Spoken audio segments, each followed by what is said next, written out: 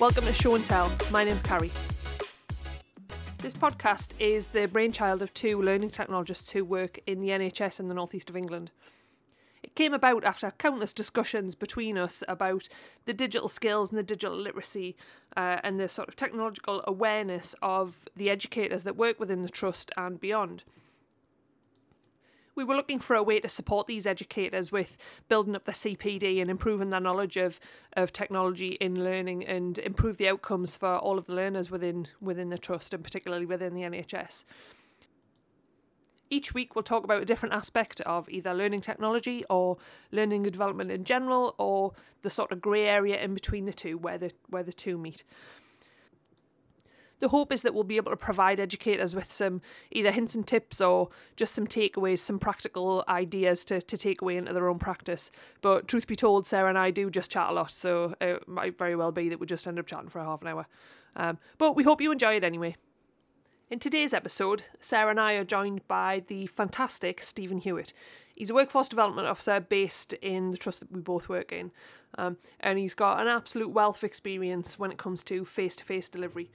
But obviously since COVID hit in March 2020, he's had to adapt the way that he's working. So he's had to develop new skills and increase his knowledge on how to deliver online. So Sarah and I were really interested to have him on the show just to talk about his personal experiences and how he's found having to adapt to this new way of working and how the skills that he had from delivering face-to-face were transferable into the online environment. So I guess I'll hand over to us three. Get yourself a cup of tea, settle in. It's a good discussion. Enjoy.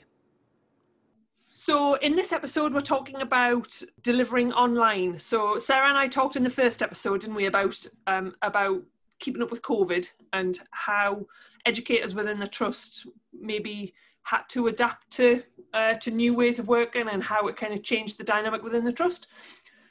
So in this episode, we want to take that one step further. So we're joined by the absolutely lovely friend and colleague that is Stephen Hewitt. So Stephen, hi. Do you want to give yourself a quick introduction there? Yes. Thank you for calling me lovely. I don't often get that. I get many names, but not lovely. Yes, I'm Stephen Hewitt. I'm a workforce development officer within an NHS trust. Do you want a little rundown of my background? Or? Go for it. So I've been working in this NHS trust for just over a year. Prior to that, I did 8 years that I like to refer to as in the trenches, in what I tend to call like standard education, so further and higher education. And then prior to that, I did 5 years in another NHS trust, NHS Direct, and that was learning and development.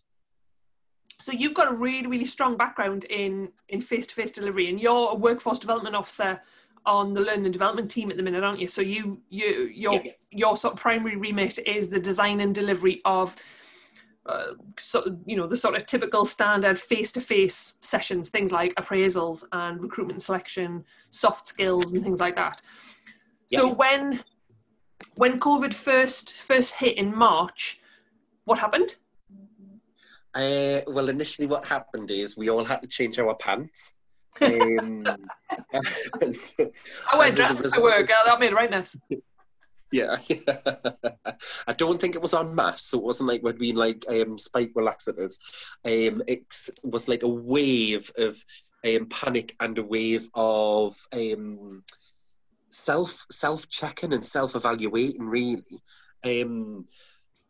I am so used to doing face-to-face delivery, and across the years that I've done face-to-face delivery, I've created a tool belt. So if something's not going well in a session, you read the room and then you pull out anything that you've got in your tool belt that you think it's anything that you think is going to work and help in that situation. But effectively, when that stops and you've got to move to a different method of delivery, it's almost like trying to do a self-evaluation to see if the skills that you've got and the, dare I say, the complacency of not embracing different methods of delivery, it really comes to the forefront. That's a good point, actually, because Sarah and I have discussed this before, just in sort of general day-to-day chat. We've talked, haven't we, about how you get you can get quite comfortable in the way that you do things. You reach a point where it's sort of minimal improvements that you're making to your face-to-face delivery. Yeah, Mm-hmm. autopilot. Yeah. Well, yes, yeah, exactly, and that's not necessarily a bad thing. No, definitely at not. all, because then, as you develop your practice, you know what works well. So then that it becomes part of your standard practice. As and when you try new things, if they don't work, you try them again after you adapt them. If after a couple of times they then don't work, then you tend to avoid that. But when you are used to delivering face to face, and that's no longer an option that's available, but there's still a need to get the learning across, then it's quite daunting. It's quite a steep learning curve. It didn't happen straight away though, did it? So face-to-face training was all stood down almost immediately, sort of almost effective immediately when our first kind of waves of lockdown hit. So how long was it before online delivery was discussed? I think, dramatic pause there. I think it was about 4 or 5 weeks. I'm not 100% sure, because in all honesty, 2020 has felt like it's been a decade. I read something funny on Twitter before that said something like that 2020 feels like an episode of Black Mirror. It feels like Charlie Brooker has written it. Totally. Yeah, so about 4 or 5 weeks. I mean, when you're used to delivering multiple sessions per day, when you're used to delivering multiple sessions per week, 4 or 5 weeks without any face-to-face training, it's probably the longest you've gone in over a decade not doing any face-to-face training. Well, no, because when I worked in further and higher education, there would be essentially 2 months where you wouldn't necessarily be doing face-to-face delivery over the summer, but you'd still be in preparing resources. But there's quite a difference between working in standard, what our class is standard education, so your schools and your further and higher education establishments. It's almost quite a different ethos and approach to when you're doing work-based learning and work-based delivery. But initially, when the world is turned upside down, and the only certainty is uncertainty, that 4 or 5 weeks felt like a very long time. Yeah. But for somebody who's comfortable with what he knows around technology, fine, I can do some snazzy things on PowerPoint, I can do some snazzy things on Padlet and with QR codes, and that's technology at its finest in my head. But essentially, when you've still got that need to get really core learning across, and then you're having to learn how to almost teach yourself how to teach on those different platforms, it's quite a shock. It's like running into a swimming pool that you think's heated and they've switched the heating off. That's a fantastic analogy. I could have gone a bit further, but I want to keep it clean because it's before the watershed. Very wise choice. I just wanted to ask, I was reading an article by Paul Joyce, who is the Deputy Director for Further Education in Schools, and he was talking about competence and confidence, which was really interesting to me, because I thought, well, those are your 2 key things really with online delivery. It's I suppose there's almost like an extra layer to you being able to impart your knowledge onto the learner. So it's almost like you have the knowledge, skills and the experience, but actually it's your confidence and competence with technology that stands in the way of that almost.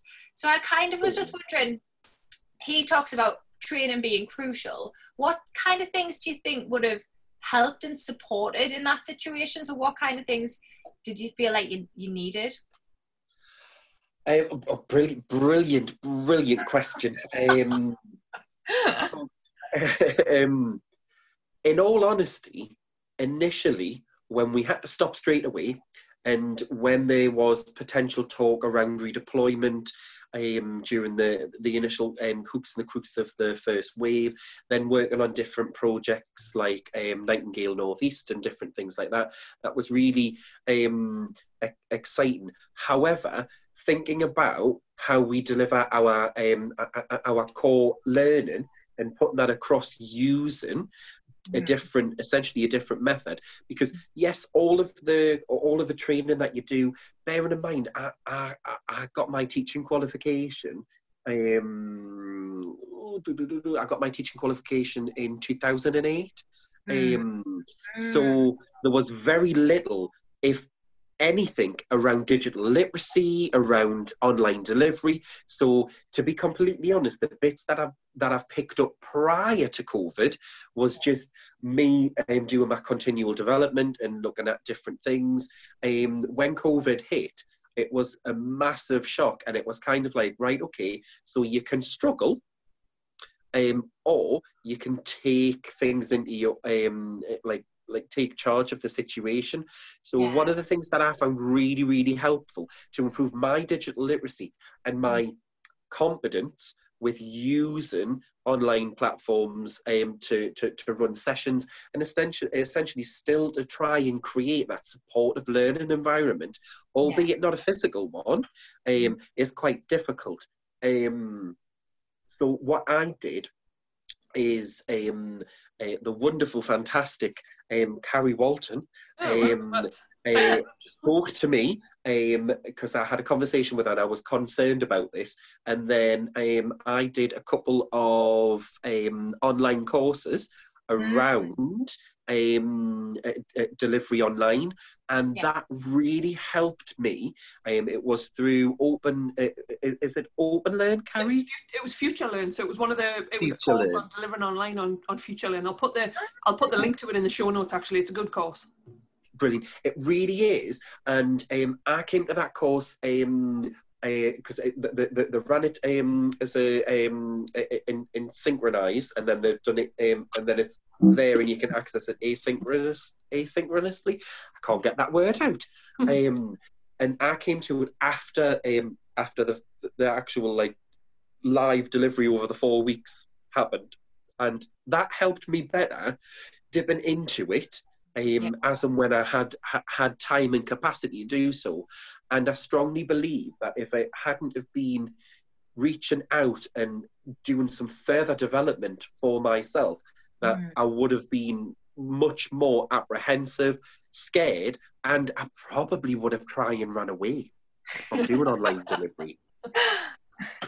What was your experience of this though, Sarah? Because you were in the same boat. I know we mentioned last week that you were working on the safeguarding team at the time. You were, as we record this, you are still transitioning onto the technology enhanced learning team. I am ready with the balloons to welcome you. But you had to go through the same sort of thing. You were delivering a lot of face-to-face stuff, and you had to suddenly start delivering online. So what was your? I think that's probably what prompted us to ask the question, because I think exactly how you felt, Stephen, was pretty much exactly how I felt. And I think what I really think about this whole pandemic, and I think has been really clear, is how behind we are in the educational sector in general, because digital technologies, and that point that you made about you doing your teaching qualification in 2008, digital technologies in a session it's a nice to have rather than like you should do, and now it's like it's a necessary to have. Like you can't deliver a session without it now. So it's so can I just ask Sarah, because you're in the processes of finishing off your teaching qualification. Is that correct? Yes. So has this still been a nice to have, or has it been pretty much, I know it's a very controversial question, but somebody who qualified 12 years ago, and it was just starting to be something to consider, to now being in 2020. Is it something which is like, oh my goodness, this is core, we need to do this? Or is it still very much seen as like, oh, well, you could do it if you wanted to be clever? It's very much seen as, well, I say it is and it isn't. So there's an optional module where you can decide if you want to, it's about replacing analog resources with digital resources. And I think that really equipped me to think about, and I think you're absolutely right in to ask that, because actually it equipped us to think about, this works this way face to face, but how could I replace this digitally to have a similar or improve and enhance? And I think that's the real key with digital. It's not digital for digital's sake as a nice to have. It's digital to enhance learning. So how can I swap this analog? So when you basically completely, wash it over with everything, okay, everything now has to be digital, you lose that look. So yes, it is part of the teaching qualification, and even more so now. Interestingly, they haven't changed. So they're still coming out to observe us doing online sessions. And I feel like it's a bit of a bone of contention for me, and I'm interested to see what you both think. They haven't actually changed the observation criteria. So they're still observing us against the same criteria. I'm sat on my microphone steaming here. Yeah. It's not the same. It's face to face and online. It's not the same. You can't treat them in the same way. Exactly. Just before I jump onto that bandwagon, can I just go back to a point that you made, Sarah, if that's okay? And that was around that it's an optional unit. That's quite surprising to me now, because I thought that would have been pretty much a mandatory unit that everybody would have to do. And the point that you said around looking at your analog resources and then is it going to work digitally? Is it not? That was one of the biggest learning curves. Put aside the actual platform that we were hosting learning on, put that aside, the biggest learning curve for me as a professional, as a practitioner, was looking at those analog resources, the ones that I know have real impact, the ones that I know I can track progression as it goes through, the ones that I know are tried and tested and have the wow factor because they're fine-tuned, simply do not transfer digitally straight away. Or, in my experience, when I did try to do that, would not have the same impact. And would not actually have the same learning experience. So that was interesting. And with regards to having the same observation criteria, dare I say, that's almost criminal.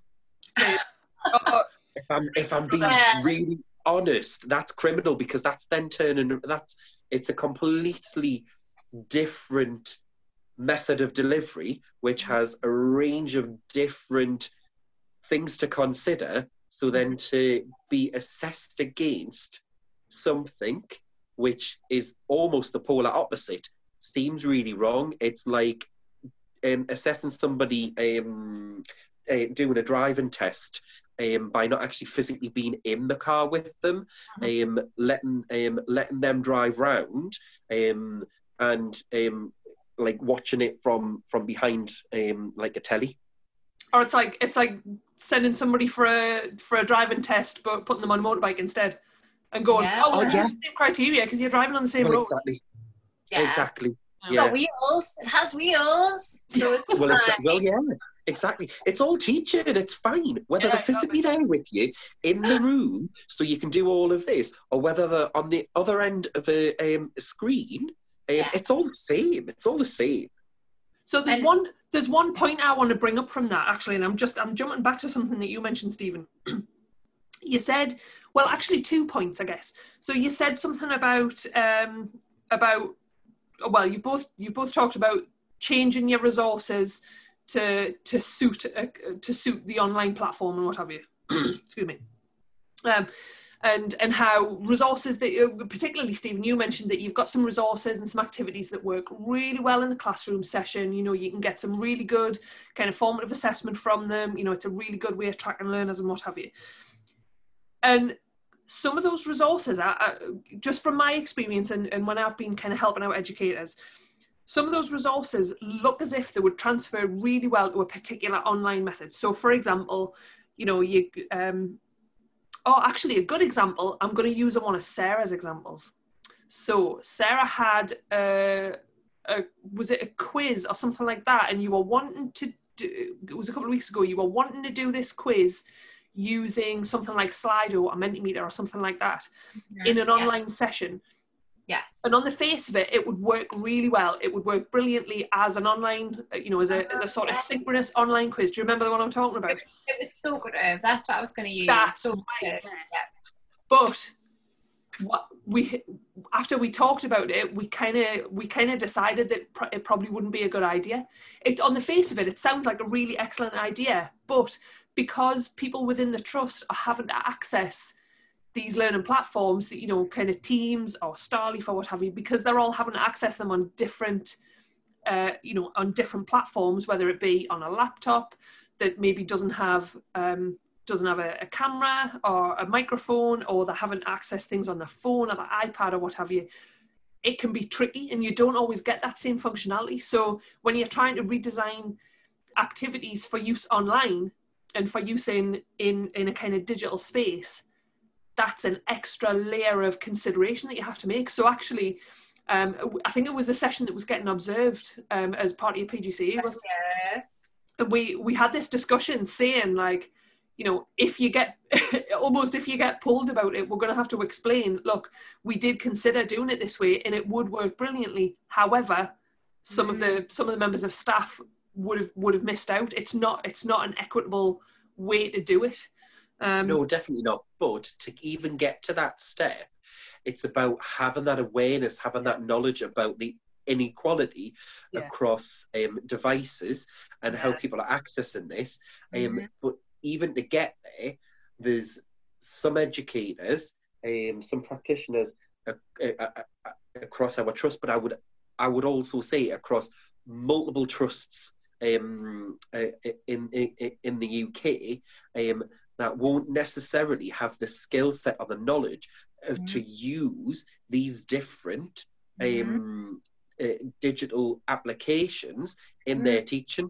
And I'm not embarrassed to say this, but when I was teaching HE, higher education, I would use, and I thought this was cutting edge, so hip hop to the flip flop that I am. I would use QR codes as part of a research activity where I would put that across our learning space, so not just in a classroom, but across the learning zone, the library, and I would almost send learners on a treasure hunt going round, accessing the QR code to bits of research for them to research, evaluate, and then come back to me. And then at the end, we would have a discussion around that. Now, I thought that was absolutely amazing and cutting edge and absolutely fantastic. However, since COVID, I've had my eyes open to a whole range of different tools that can be used. Somebody who qualified over a decade ago, and these were something that somebody would mention very briefly towards the end of a session, I would say that's probably my first big hurdle that I had to overcome. I'm so lucky that I had access to you guys being the Technology Enhanced Learning team, because that was a great way to support me in identifying what I didn't know, helping me to increase my knowledge, my awareness, my skill set, and giving me that scaffolding, that confidence to embrace this and look at different things. But I think one of my greatest concerns and takeaway is that there's an awful lot of educators, both in standard education and in like NHS trust education, wherever, who won't necessarily have that knowledge, that awareness, that support that I was lucky to have moving onto this delivery. This is great. Stephen's basically justifying us doing this podcast, isn't he? I totally agree. And I think, sorry, I'm just going to interject because I just have an example of that, because I had a school nurse who attended one of my sessions on Starleaf approach me and ask me if she could come and sit in the office with me while I delivered a session. So this is like the level of hats that the professionals in our trust are wearing. She was a school nurse, so she was being expected to deliver training about EpiPens to a school hall full of kids via an online platform. She didn't have a teaching qualification. Training was part of our role, so she had I think she had an award in education and training. So she was being asked to do that, and on top of that, then the additional levels of the technology that isn't part of her every day. So she doesn't come into an office where she's able to use a computer every day. She has a laptop for record keeping, but I would imagine, if I was going to assume, say she probably knows the basics in terms of that recording and what she needs to know. So for her, it was very much, can I come and watch you? Do it, so I know how it all works and how you manage a session online, because I've never done it before. So I think, well, that's a great idea. But then I know, so it's like, actually, it wasn't the teaching side of things, the andragogy, the pedagogy. It was can I just sit and watch what you actually do, because I've never done it before. And I think it's these little communities, isn't it? Like you say, these little communities of support, this little collaborative community of learning that we're creating from COVID, because I think they're kind of sprouting up in really unusual places where they wouldn't necessarily have before. There's a big focus at work at the minute, isn't there, on subject matter experts, like gathering together these sort of communities of practice, and getting all the SMEs to work with workforce development instead of not necessarily against, but getting everybody to work together to improve learning outcomes. Really, it's much more a collaborative approach now, and I think that collaborative approach has been actually spurred on because of the pandemic. And I don't think it would have come on leaps and bounds like it has if it hadn't have been on the back of that. And I think the collaborative approach is much more easier and more, the benefits for it's just a no-brainer. It's absolutely a no-brainer. But rather than having people working very much siloed working and then struggling and not having the support, to have the scaffolding of educators, and that's their role. And so like myself with learning and development, my role is to actually facilitate, create, deliver, evaluate learning, to provide bespoke and OD elements and things like that. So that's what I'm employed to do. Mm-hmm. As a practitioner, that's my day-to-day. Subject matter experts, yes, if they are clinical educators, aspects of their role is to deliver training and to facilitate learning in a particular area, but they still have clinical duties. They still have what I would class as their main day job. And I think if one good thing's come out of this is that they, certainly for our trust, there's much more of a collaborative approach moving forward. However, though, my biggest worry with the way that things are at the moment, we're just literally coming out of a second lockdown, having a stricter tier system, which I do feel like I need a hanky for, is that we're going to potentially be in a situation where the need and the importance on delivering in a more creative and a more innovative way, either through a virtual method, is becoming so much the norm and the expectation. But then we've got a huge skill gap. Yeah. And that really worries me. That massively concerns me. And as a practitioner who is employed specifically for learning and development, for education, I've had the opportunity to enhance and increase my skill set, but my concerns for my colleagues who don't have that luxury and are presented with like a whole, almost a new way of learning, a new way of delivering learning, and that actually that quite scares me. Do you think there's any chance that we'll go backwards? Sarah and I discussed this in last week's episode. Do you think there's any chance that we'll go? But I'm not going to say back to the old normal. But do you think we'll take a step back? What I would love to see is, and this is just me from my own perspective.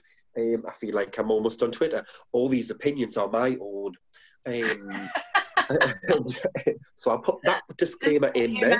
This has got nothing to do with my trust. These are my opinions. I think that a more blended approach to the way we deliver learning is the best way to move forward. So I do think there is still really good merit in face-to-face delivery. I think it's got such huge positives as well as negatives, like everything else has. But I think there's certain elements that I think we should have face-to-face, and I think some of my own development from this is that there's certain aspects which I think lend themselves massively well to online learning, but in a reusable learning outcome manner. So little bite-sized nuggets of learning, which hopefully moving forward, people can dip in and out of. If there's a need to record them, they can record them on whatever method that gets used for that, for revalidation or for competencies. But that's ideally what I would love to see. So not going backwards, because I don't really think that would be a worthwhile thing, because all of the new learning, all of the new knowledge is just going to get wasted. But I think definitely a blended approach. And there's my little rant over. No, really interesting, the things that you were saying, and I'm wondering, I guess it's to kind of follow up on your point, because you're talking about the thing about meeting learners' needs and about bite-sized learning and things like that. What do you think the impact of this, the pandemic, and on education has been on learners? So learners who attend our course, what do you think the impact is, and how do you think learners are finding it from your experience? So I think I'm going to define something first before I go into it. So work-based learning, which is what I currently do. So I think for our learners, I think one of their biggest struggles has been around embracing the technology and accessing that as a learner, and being able to engage in whatever approaches we use on that new method of delivery. And as we touched upon earlier, it's is it equitable for everybody to be able to have all of the same equipment to access that? I mean, without sounding really negative, I have access on my work laptop. However, if I'm sat on my PC, I don't have speakers, I don't have a webcam, so some basic bits of equipment I don't necessarily have access to. I do because I've got a work laptop, and that's how I actually go about doing that. But this is me as an educator, me as a practitioner, whereas any one of my learners potentially could be from porter, cleaner, all the way up to chief exec. And anything in between. So there's a full range from there. So I think from our perspective of being in learning and development in the workplace, I think it's got a whole different host of challenges. I think in standard education, it's got a completely different answer and a completely different impact. With work-based learning, because a lot of the courses we deliver or statutory or mandatory, or nice to have as it's badged, which I personally don't really like that comment, because that's almost like best practice. things aren't nice to have. They're not best practice. These are brilliant pieces of learning that develop people's skill set, knowledge, and influence the way they deliver their service. It's not best practice, not nice to have. That's another little rant. The best quality of education for all of our learners. Well, not nice to have. It should be the standard, the norm. Exactly. Quality. Exactly. But at least with that, because everybody we come into contact with is a professional, regardless of what their role is, regardless of their banding or anything like that. They're all professionals. So there's a certain level of respect and there's a certain level of understanding with regards to how we deliver learning. And what's been really interesting is that, yes, we have embraced and we have done a lot of online delivery.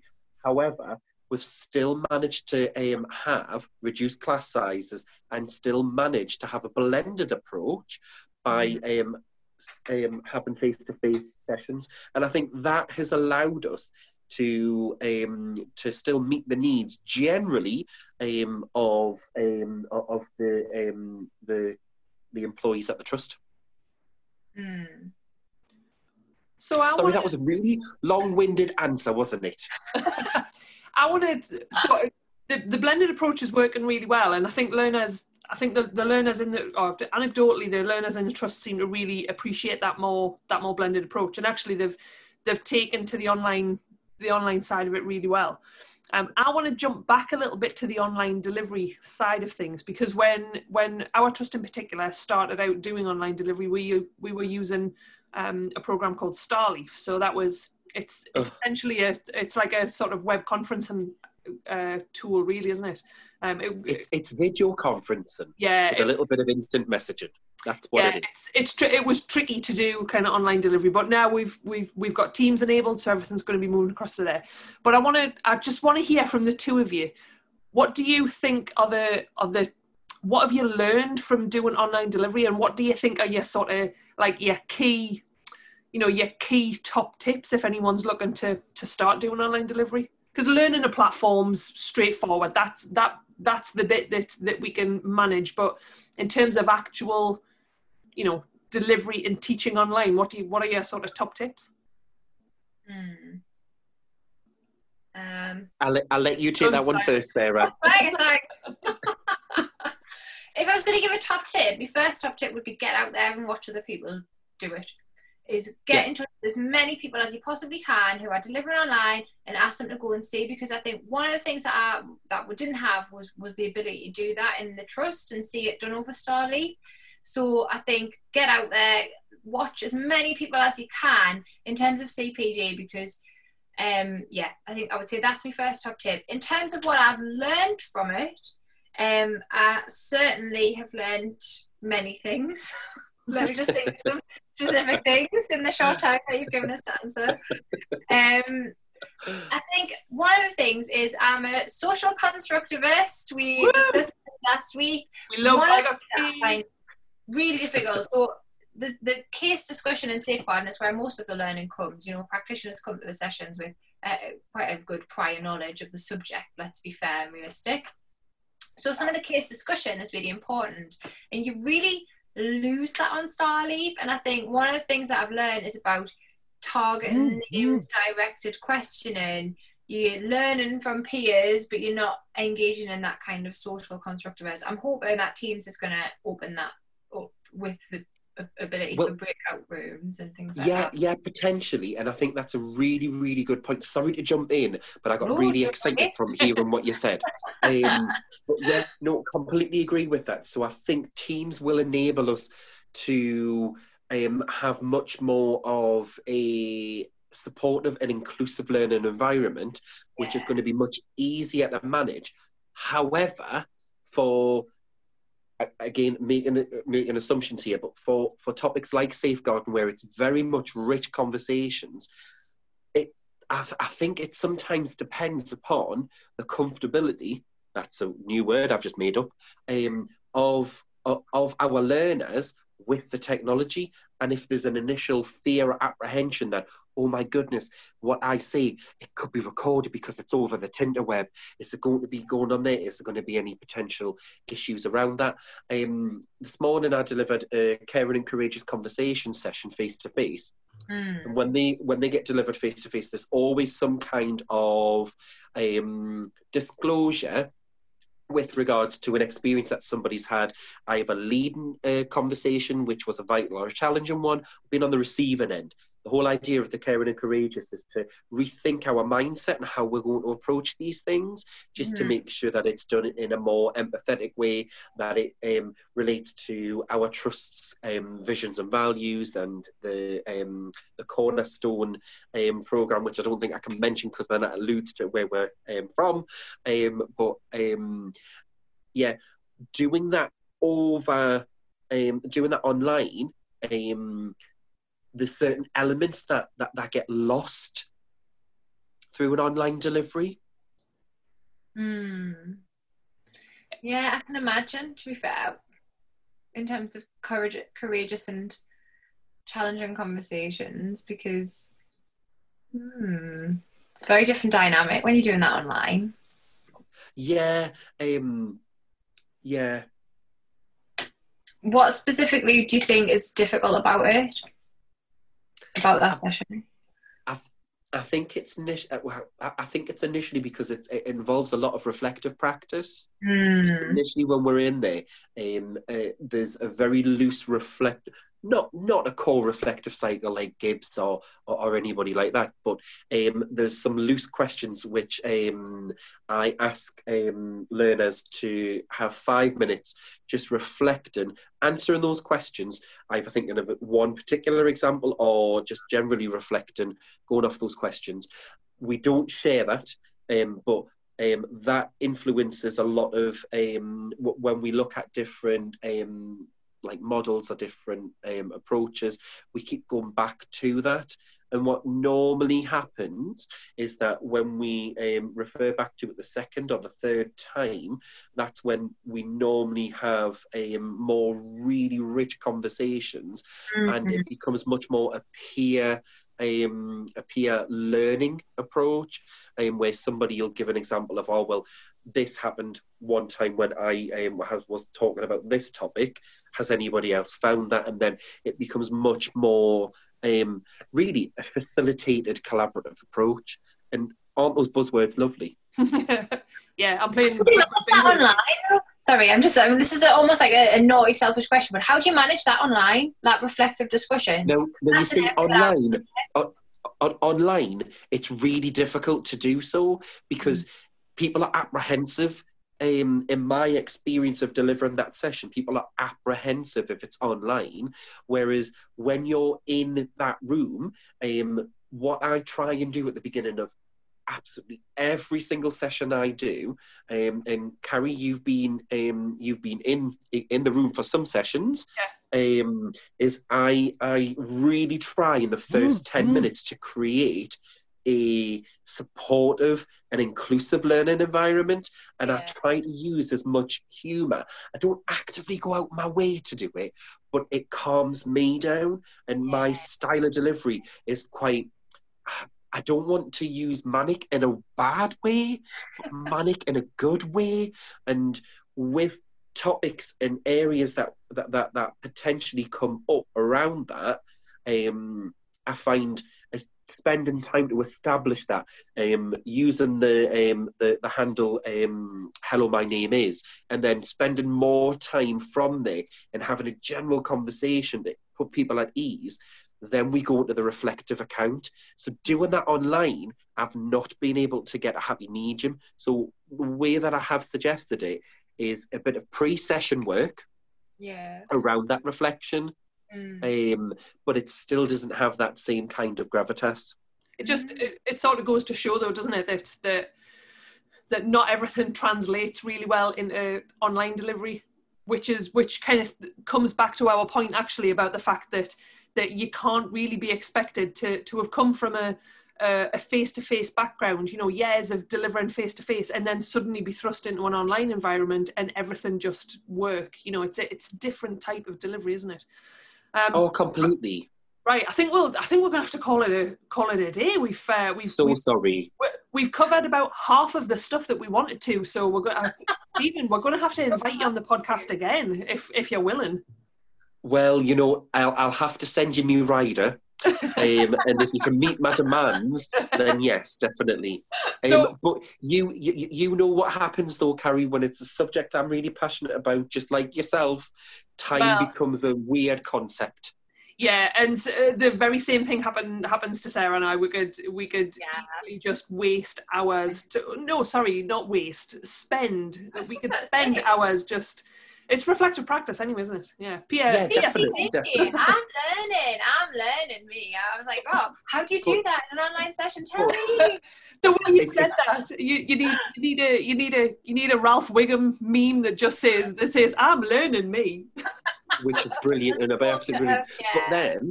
But then on the flip side of that, Sarah, I'm learning as well. And from what we've discussed in this time, has really helped me, and it reaffirms some of the things that I've been doing that have been really good. But then there's loads that I feel like I still need to get a grips with, because it's continual learning.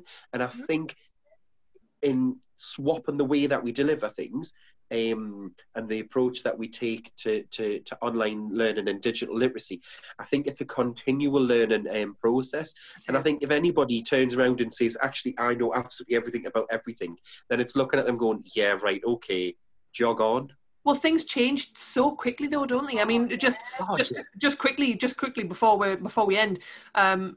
Towards, I think it was the beginning of 2020 or thereabouts.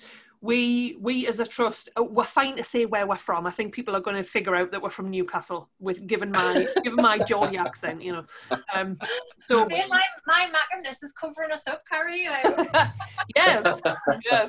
Well, I'm a sand dancer, so I'm in between. Oh, blimey! So yes. Well, actually, technically, I'm a Northumbrian. Anyway, we're going to point. So I think it was at the beginning of this year, we as a trust got in a bunch of Oculus Quest virtual reality headsets. We had a few plans for them. We were using them in kind of in leadership sessions. We had this brilliant game that we were playing. All credit goes to Stephen Brown for that. He came up with the idea of using this as a communication tool. So we got these headsets. Obviously, COVID struck. There was infection control kind of risks with them, and now I've totally forgotten my point now.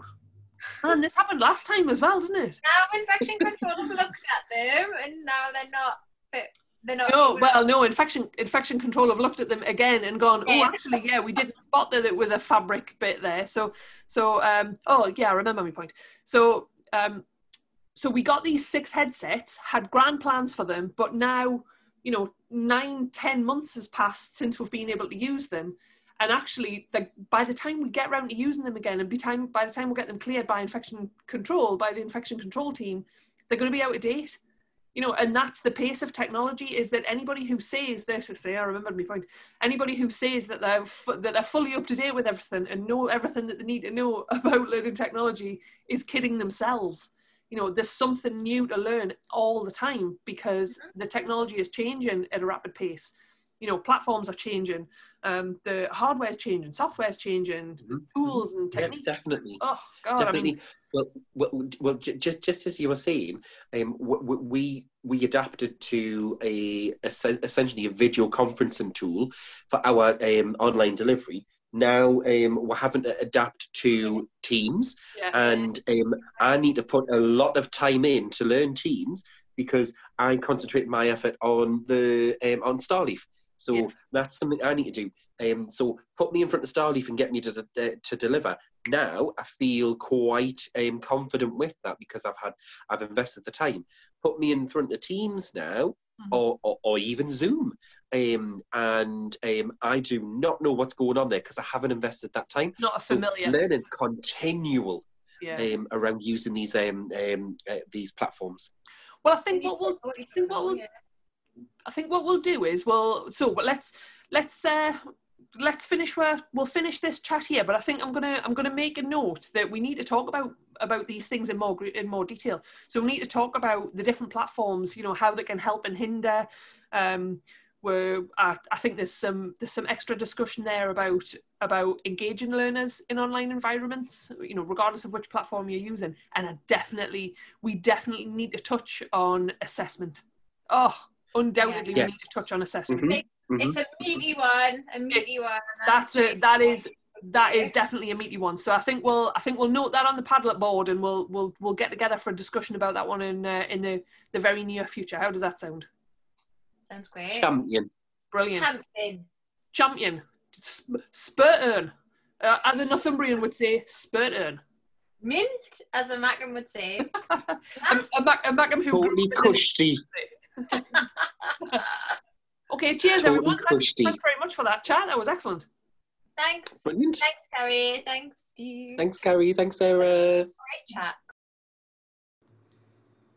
So once again, we got completely carried away. I think this is going to end up being a theme of this podcast, actually. So some really interesting discussion there. I hope you'll agree. I loved Stephen's reference in the beginning to working in HE and FE as being in the trenches. We found that quite funny. A couple of really interesting points that were raised during that, though. The first one was around a tool belt of techniques that educators kind of build up throughout the practice.